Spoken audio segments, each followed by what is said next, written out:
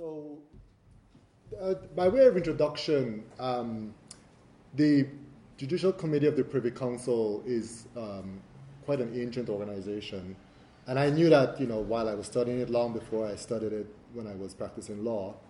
But I have to say it was brought home to me even more just yesterday, because yesterday I went to Hampton Court, and that's there's what they call the Privy Closet, which is a room where the Privy Council met, and they were depicting the council discussing Henry VIII's marriage to Catherine Parr. So we're talking 600 years ago. So there you have that. And then today again I went to the Victoria and Albert Museum, and there was a reference to a Privy Council, a Judicial Committee in Athens. So this idea of having an advisory group to a ruler is not new. What's astonishing for some and interesting for others like myself and for you guys is that it persists and the form in which it persists. And so that's what I'm looking at. How does this Judicial Committee, which is a part of the Privy Council, how it persists, has persisted through time and into to modern day, to today. So that's where I'd like to start. I will present a couple of research questions, which will, if you don't, frame what I'm going to talk about. It's just two research questions, and they're questions that what I'm attempting to answer. And my presentation will not provide the answers to all both questions, because my research is not complete. But I'll talk about what I have and then talk about where I'm going, what I'm going to do. So I'll talk a little bit about the Privy Council in more detail in a bit. And then why is this case important specifically today? Why do we need to look at it today? Why this case, the Privy Council and the Commonwealth Caribbean, and why it's important. I'll spend one slide on some definitions, because I'm going to use some terms that have very broad meanings. Sounds very broad, but I'm using them very specifically. So I'll just talk maybe four things. I'll talk about that for a second. And then to frame as we go along, I'll talk about critical junctures. And I'll explain a bit about that, and I'll have a slide to show you what I'm talking about. So it helps frame our thought process as we go through it. And then I'll get into the meat of it, which is the theory and the analysis that I've done and where I'm going with the analysis. This will be presented in 3 parts or 3 phases, and you'll be able to move from one to the other along with me. And then we have some questions and a discussion. I'll answer any questions. So my first research question is, why would British colonies, when they get to independence, decide to retain the Judicial Committee of the Privy Council? Why would a sovereign state who is getting rid of the shackles of colonialism decide that, we think it's a good idea to retain this body in the colonial state, in the colonial country? And that refer to the court. This group will have the final say on any legal challenge to policies and laws within that state. Why would a country do that? It seems, especially when I speak to my American counterparts, when I pose this question, they were like, you're right, that's ridiculous. Why would a country do that? Doesn't make any sense. And then the second question is, for the states that do retain the Privy Council, a number of them, and you'll get some numbers in a little bit, a number of them, after a certain period of time, varying periods of time depending on the country, decide, you know what? We don't want this court anymore. We don't want this institution as part of our judicial hierarchy anymore, and they abolish it. Some don't, some do. Why was it a good idea at one point in history, and then another point it's not a good idea anymore? We want to get rid of it. So and that's the second question I want to look at. So as I mentioned, this is the Judicial Committee of the Privy Council, which I'll refer to as the JCPC for short, because it's a bit of a mouthful. So the JCPC has been around for a long time, as I said. it's a group of, at one point, not necessarily lawyers or anybody with legal experience, but they were people from the Privy Council, men, basically, who advised the monarch on issues. And in this case, on legal issues coming from the empire. So any legal issue that was challenged in any part of the empire, the final resting place for that question would be with this council. Okay. The committee, as we know it today, really manifested itself in a form in 1833. Before that, they sat, when they could pull enough law lords or lords together. Just to give you an idea, I mean, there were even cases coming from the American colonies, from the 13 American colonies prior to 1776. About 350 cases came from those countries. So cases have been coming since 1628, basically. And I'll tell you why that's important in a minute. But so cases have been coming from all over the empire. But this act of 1833 kind of formalized the council. It made it so that it wasn't a haphazard where we just pull in available lords to sit on the committee. There were people who had some interest in this, who had a legal background, and they formalized the sitting and the protocol of how this would work. So that's the act that we look to. By 1921, now as I said, this has been going on for a long time. A good starting point would be about 1628. But by 1921, the British Empire covered 25% of the world. So this committee was hearing a very diverse spectrum of cases from multi-dimensional cultures and lands very far away, which the law lords were probably not familiar with or no personal experience with. So it really shows you the breadth and the sort of power that this committee had. And of course, for those of you who are familiar with British common law, we know that a decision on a case that comes from South Africa, for example, is a precedent, holds sway with cases coming from other parts of the Commonwealth. So it wasn't just influencing the single colony at the time, it was going across the different colonies because they were paying attention to what was going on across the empire. And then the other significant, there are many significant acts, but the most significant act, the next most significant act is the Westminster Act of 1931. This act is important because it was the act that allowed the colonies that became dominions were given the authority to abolish appeals to the Privy Council. And for countries like, specifically like Canada, New Zealand, and Australia, this is sort of considered their Independence Day. They don't necessarily have an Independence Day like the way some of us from like Belize and Jamaica think about it, because they stayed within, they went to a dominion status, which, most other countries didn't, or colonies didn't go to dominion status. But in 1931, and this actually was, this act was crafted with a great deal of influence because of what was going on in Ireland at the time, which became the Republic of Ireland. So this is an important act, and from that time, countries were given the right to decide, when they became independent, to decide we want to keep this court or we don't want to keep this court. Now, keep in mind that this decision to retain the court or not, if you retain the court was free. The country doesn't have to pay a dime. The British taxpayers support the law lords that sit on the JCPC. They're housed here, they're paid.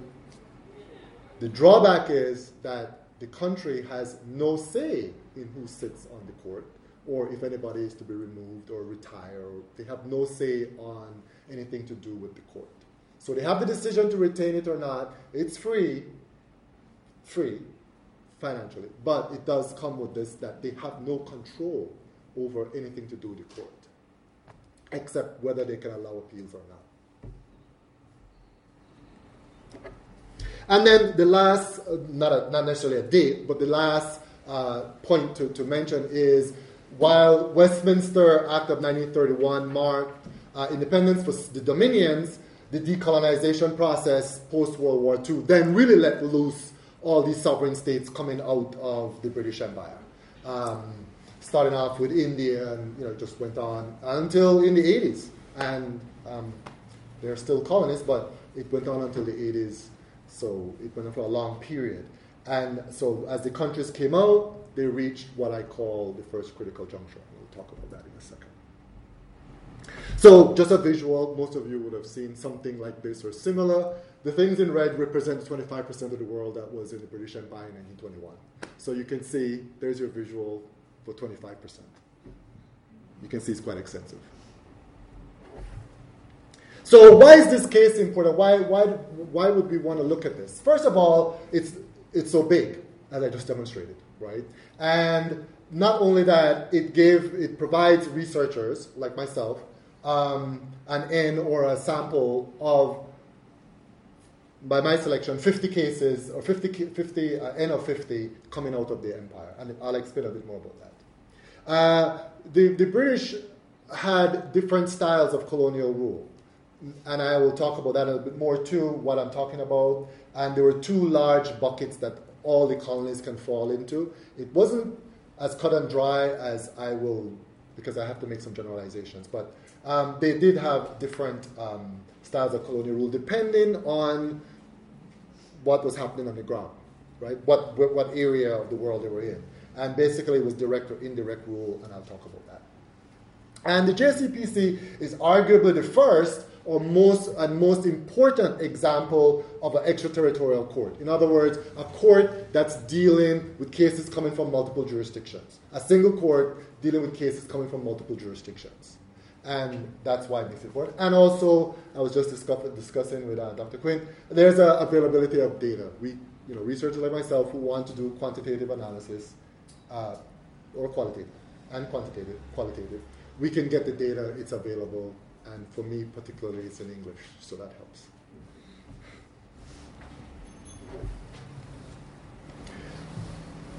So what I'm trying to do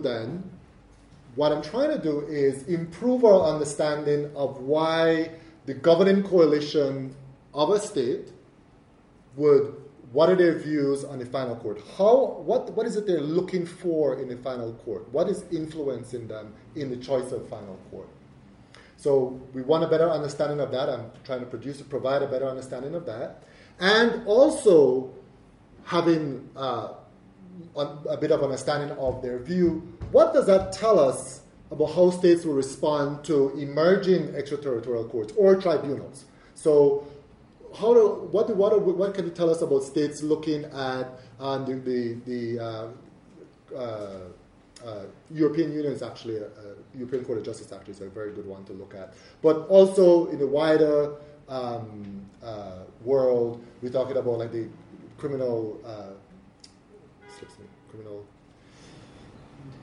International Criminal Court, yeah. So exactly, how do courts, what do countries think about these courts? What are they looking for? And there's also a human rights court in Africa. There's one in central for the Americas that's also developing. So how these countries look at these courts? What do they want? Just briefly, the definitions. I use the term governing coalition, and I'll try and stick to governing elite. And the governing elite, we're talking about the leaders. So we're talking about people, the political leaders, the members of the security forces. And I'm not going to refer to any specific member of it. I'm talking about them as a group. That's my meso level, and I'll talk about that in a second. And the critical junctures, I'll talk about that, which is a point where there's a choice, right? We either go this way or we go that way. In this case, there are two choices. When I start talking about cases, I'm talking about questions of law that appear, that decided by the JCPC, but I'm really only looking at cases where the state is either the respondent, where the state has been challenged, or where the state is appealing a decision. So if it's two companies fighting over something, two private companies, I'm not looking at those cases. Only if the state is a party to the action. So when I refer to cases, those are the cases I'm talking about. And then I have a subcategory which are salient cases. And these are cases where the government may have a particular interest in the outcome of the case, of the court. And it could be that there's some sort of election challenge. So the ruling coalition is being challenged, and it goes to the courts. There's land acquisition, which is also a very touchy subject for governments when they start acquiring land from private people. That always gets a little touchy.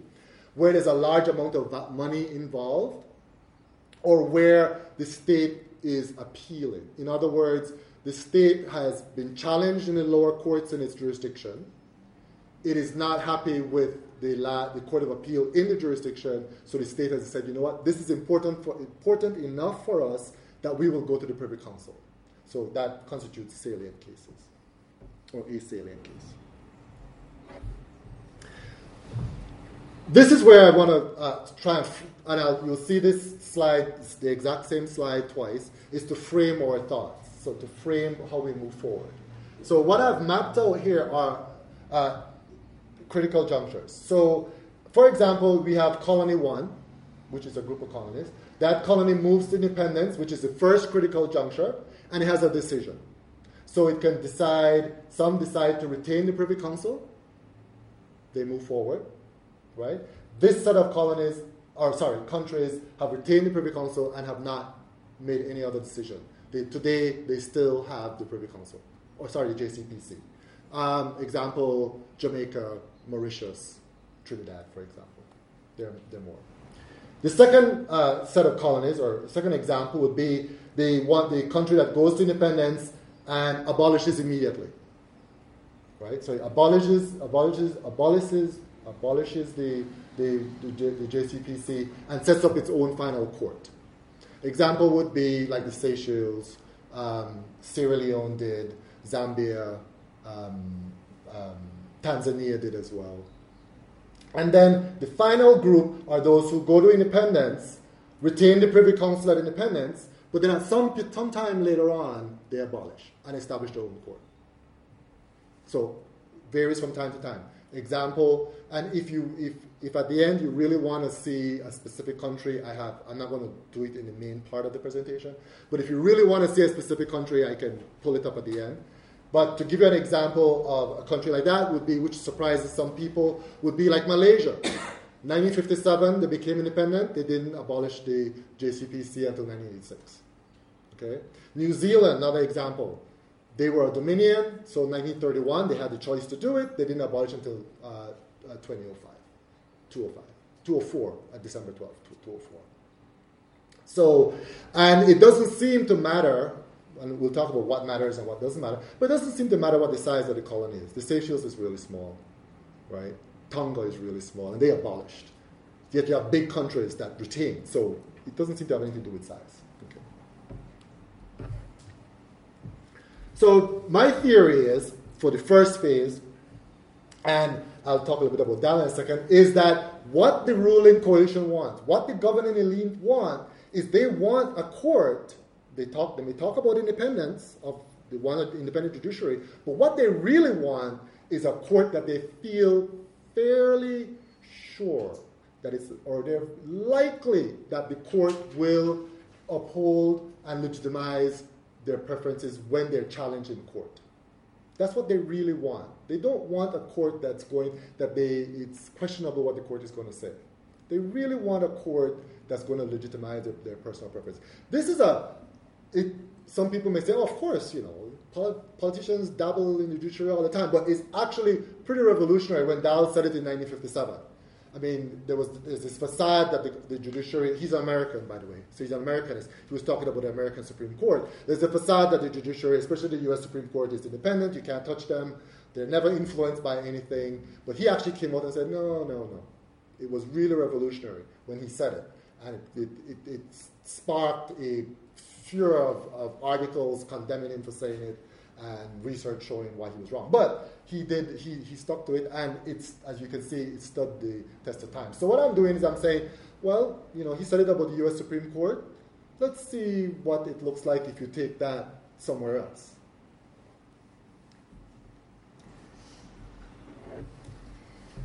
So what we want to do is see what aspects of British colonial rule may influence this choice?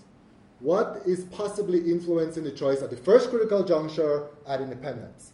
And the two main things that I'll talk about all the variables in a minute, but the two main things to function on that I'm focusing on is the length of colonial rule. And by length of colonial rule, I'm talking about when officially became a colony, the territory became a colony, the landmass became a colony, to the point of independence. That's what I'm talking. Not when the first settler put foot on the soil, but when it was first recognized by the crown. Okay? And then the second part of it is the type of colonial rule. Now, type of colonial rule, as I said, there are two big buckets or classes or groups, direct and indirect. By direct rule, I'm using Lange's definition, Lange 209. By direct rule, we mean that in the colony, the only judicial institutions functioning were the British institutions. There were no other judicial institutions functioning. So any kind of legal question, regardless of type, was handled by an institution that the British instituted, put in place. So, for example, in, well, there are plenty of examples. In Canada, in Belize, and I'll talk a bit more about it, in Jamaica, those are direct rules. New Zealand, direct rule. There were no other legal institutions functioning during colonial rule. Indirect rule means that there was two systems functioning. There was the British institutions, common law system functioning, but there were also traditional customary laws being used in lower courts. So you had two systems functioning at the same time. And Lange, thankfully to Professor Lange, did the research on that so that we know what percentage of legal questions were being answered by the traditional and customary institutions. We know that. And it ranges from 0 to 90-something%, depending on the colony. So somewhere like Nigeria or somewhere like India, they had large indigenous populations there already that had institutions, that had a culture, that had strong enough institutions that were not erased completely by the British colonialism. So the British used them to govern and allow them to function in parallel to the British institutions. Of course, none of the settler population, in other words, none of the British settlers were subject to those codes. Those were for the natives only. Okay. And we'll probably hear a little more about that as we go along. So my first hypothesis is, and this is what I'm hypothesizing, is that the longer the period of colonial rule, the less likely the colony turned state at independence will abolish the court, will abolish the JCPC, abolish appeals to JCPC. And secondly, that direct rule, where there were only British institutions functioning, colonies are more likely to delay the abolishing of the court, to delay the abolishing of the JCPC, than those that were indirectly ruled. So those are my two hypotheses that I'm going to try and respond to. Now, this is where I get to my methodology. The first, I do it in two parts, and I'll explain to you why I do it in two parts. This is answering the first critical juncture, what happens at independence. The first part of it is I do a descriptive analysis and summaries using a Shapiro-Wilk W test. The reason I started with this is because I'm doing a quantitative analysis for the first part, and the N is too small. The N of 50 is too small. So I have 50 colonies moving into statehood. It's too small for regressions to be sufficiently instructive or give enough information. So I start with, and you'll see as we move along, what Shapiro-Wilks does. But I do still run a probit model, and probit models really talk about probability. Like, it tries to say what's the likelihood that something will happen, right? So I use probits with jackknife. Jackknife, actually what jackknife does is it takes each unit that it's looking at and applies it individually. These are all, I don't do these by hand, by the way, so don't think that I'm some kind of mathematical whiz. There's a program that does it, right? So, but what it does is it looks at each observation and does it individually, separate, as opposed to taking them all and doing it. So that's what Jackknife does. My unit of analysis is the state, colony or state, because it's the colony moving to state. And at my N is 50. I have 50 colonies moving into statehood. I don't look at places like Iraq that were mandates after World War I. I don't include Egypt. So I do leave out some places that were technically under British control. My dependent variable is binary. Abolish, retain. 1 or 0. Did they act or not act? So if they act, they get 1. If they didn't act, it's 0. It's binary dependent variable. So my independent variables, as I said, I talked about that, is the length of colonial rule and a type of colonial rule. Those are what I am saying in my hypotheses are the most likely explanations. That's what I'm hypothesizing. But I do control for other things, right? So I have 4 controls. I control for the percentage of the population that was settler population, that how many were of English descent. Okay. I also control for the GDP per capita at the year of independence. Now, and then I control also for whether there was conflict prior to independence between the national, the emerging elite, local elite, and the colonial government. Was there any conflict? And then this is an interesting one, and some people may want to see the breakdown of this, but I look at the leadership. I look at the prime minister at the time of independence, whether the prime minister received any tertiary education in the UK. My thought is, even though I'm not focused on it, my thought is, I should say was, but I'll say is for now. You'll understand why in a minute.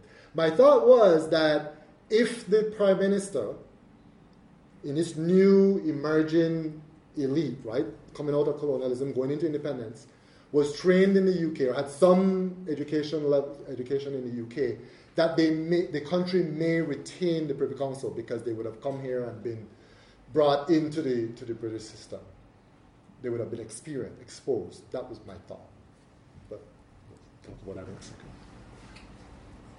Please, if you all have questions as we go along, if I'm not clear about something, just let me know. Sorry, I should have said that in the beginning. So here's what we get when I do a summary. And you don't think too much. You don't have to focus too much on all the details. I'll point out some very important things. All this is telling you this is 50. Those are my 50 states, right? That's all it's telling you. And these are the variables on the side. And what you can see is just as for years as a colony, the shortest, the minimum, was 15 years, which was Myanmar, Burma, by the way. Individual colony, although Burma was part of the Indian, big colony at one point. And the longest is 360 years, which is St. Kitts Nevis. So all the other countries fall in between that. And this just tells you the mean and the standard deviation, which tells you how much on each side of the mean. And then this is the one I was talking about, the type of colonial rule which are operationalized by the number of cases decided by the customary traditional courts. And you can see that it varied from 0 to as much as 93%.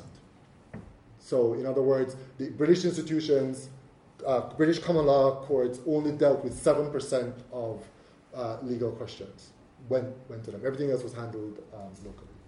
Settler population, again, you can see the range from 0.01 to 96%. GDP, again, this is US dollars.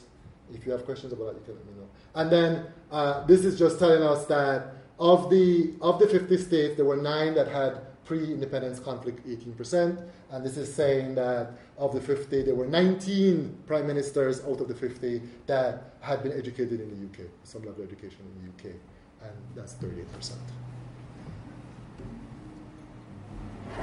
Now this is more fun.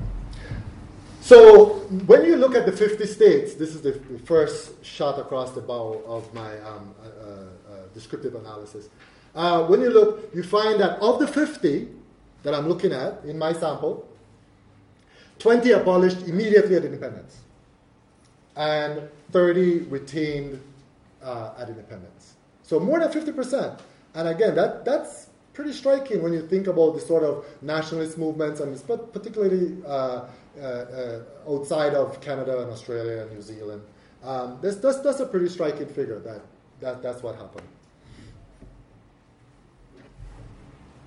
If you break it down just a little bit more, we find that this says January 1, 2015. I can update you and say as of May 19th, 2015, it's still 13 countries that went to independence that still have the Privy Council.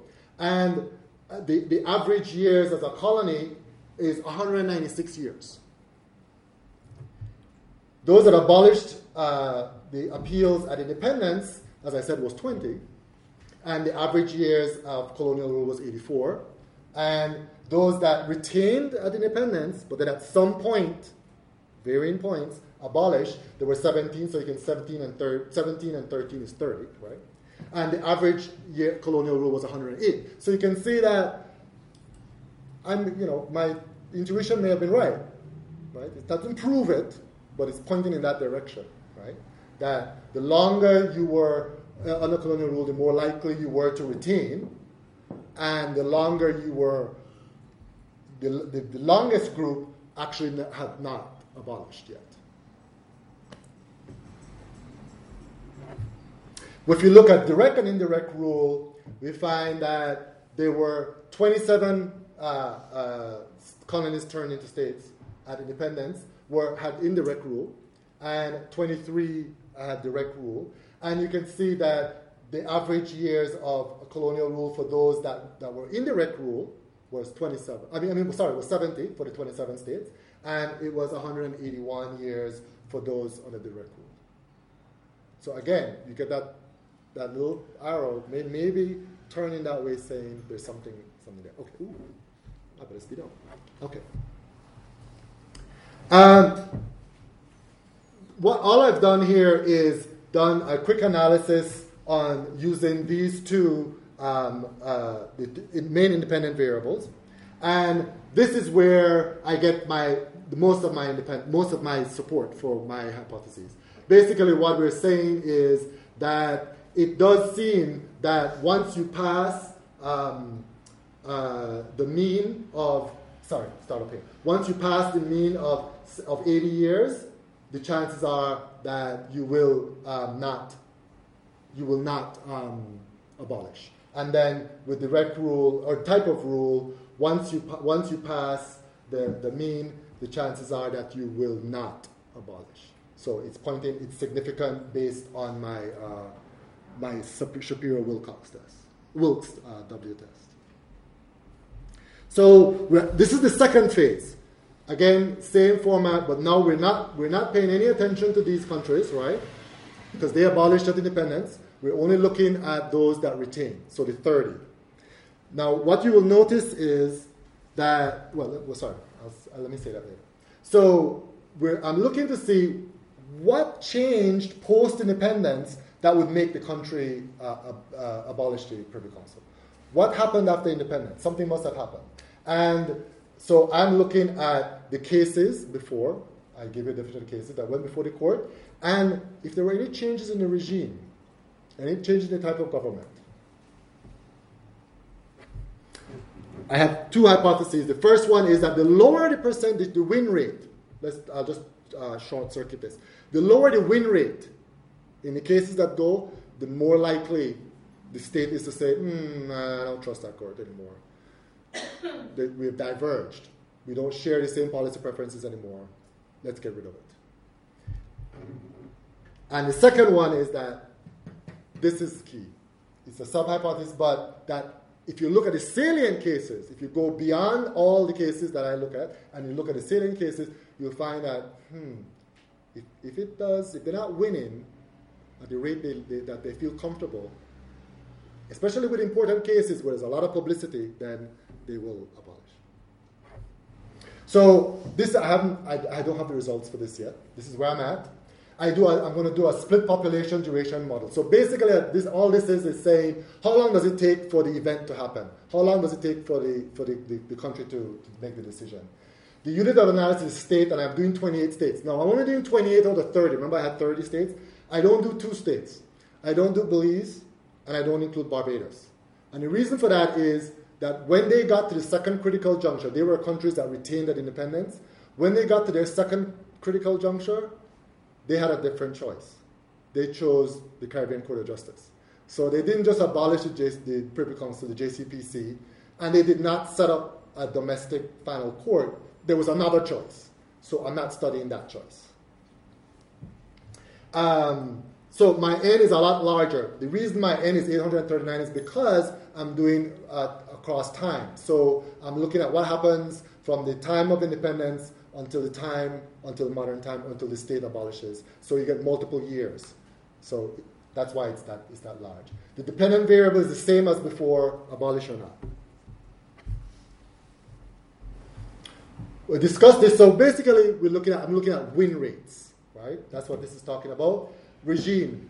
So did the regime become more democratic? Did it remain the same? Or did it become more autocratic?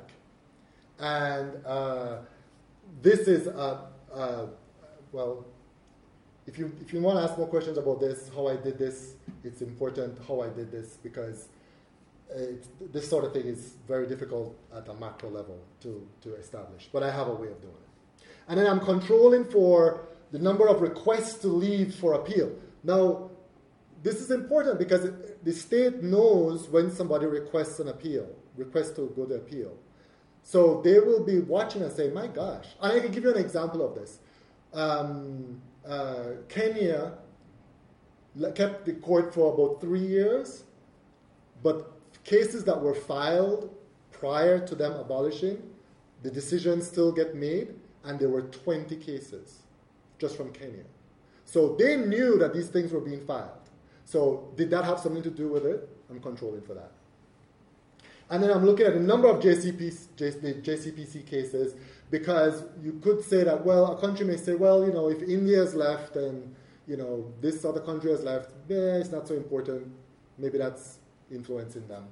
And then I'm also running control for per capita across time of the countries. So the idea of that is the country will get, if the country's per capita is going up or gets really high, there are going to be more attorneys, there's going to be more business, there's going to be more clamoring for control by the governing coalition. Okay, I'm going to go through this real quickly. Okay, so all the cases, hundreds and hundreds and hundreds of cases that I read, right? The first part is all cases. The average number of cases was 22 cases, 29 years of the states with the Privy Council, and the win rate was 77%. So 77% of the cases, of all the cases that went before the Privy Council, the win rate was 77%. In other words, the court either decided for the state, right, if the state was appealing, or decided against the person who appealed the state's decision, appealed the decision that went for the state. If you look at salient cases, of course it's the same amount of years because it's the same average, there 10 cases average went up, but the win rate is 64%. So in salient cases, the win rate is lower. These are all, looking at all of them. If you look at the countries that abolished, we're looking at the ones who have done it. They have decided, they reached a second critical juncture, they have abolished. 23 cases average, the win rate 78%. There are 11 average salient cases. For all the cases is 78%. The win rate is 60%. But those that still have the JCPC, they send more cases. Their win rate is higher for all cases, right? 81 versus 78. And it's also higher when the case is a salient case, 69 versus 60%. So again, kind of pointing in the right direction from my hypothesis that the countries that decide to abolish, it's because they're not winning at the rate they want, or they're not winning the cases they want to win, that they think are important. If you look at regime, for those, there were 3 states that became more democratic using, and as I said, I can answer questions about that if you want. There were 3, and only 1 abolished the Privy Council. Those that didn't change, I mean, a classic example of a country that didn't change would be Australia. It didn't get more autocratic, it didn't get more democratic, it was always really democratic. So by using the scale that I used. And you find that with no change, only 4 got rid of the Privy Council. But for the countries that got more autocratic, where they became more autocratic, of the 10 that became more autocratic, 9 abolished. Only 1 retained. Again, little kind of pointing to my hypothesis. Not conclusive, but pointing in that direction.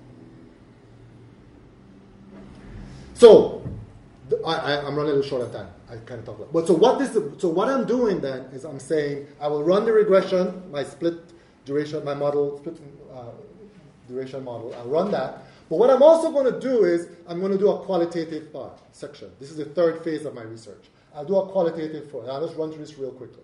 So what I'll do is process tracing, and I'll look within the case. I'll sample cases. I'll look within the case and then compare them. And I'll look at the meso and macro levels.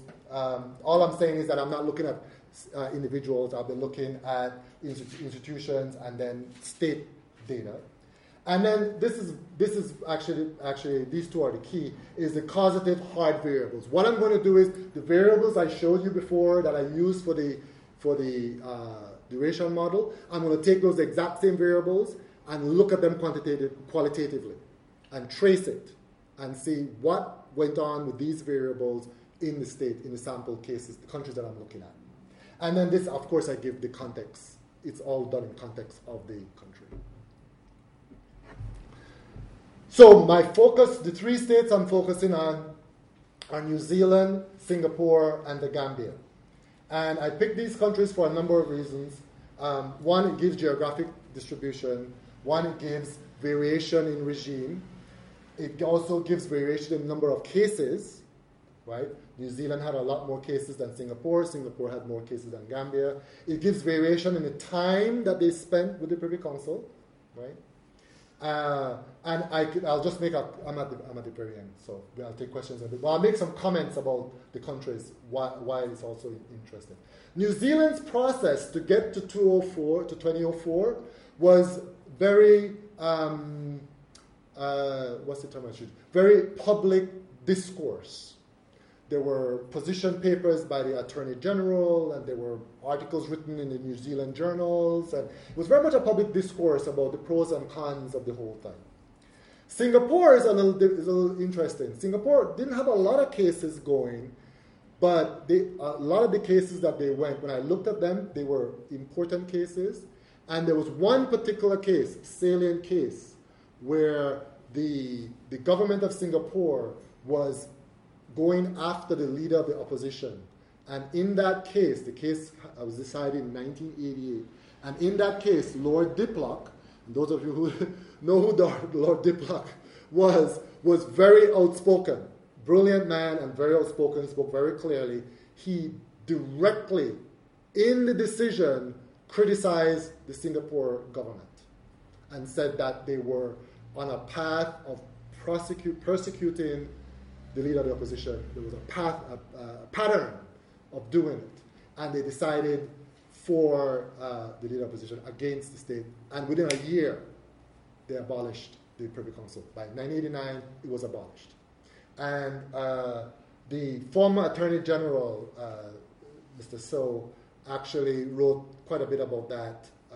Solicitor General, sorry, not Attorney General. Solicitor General wrote about that.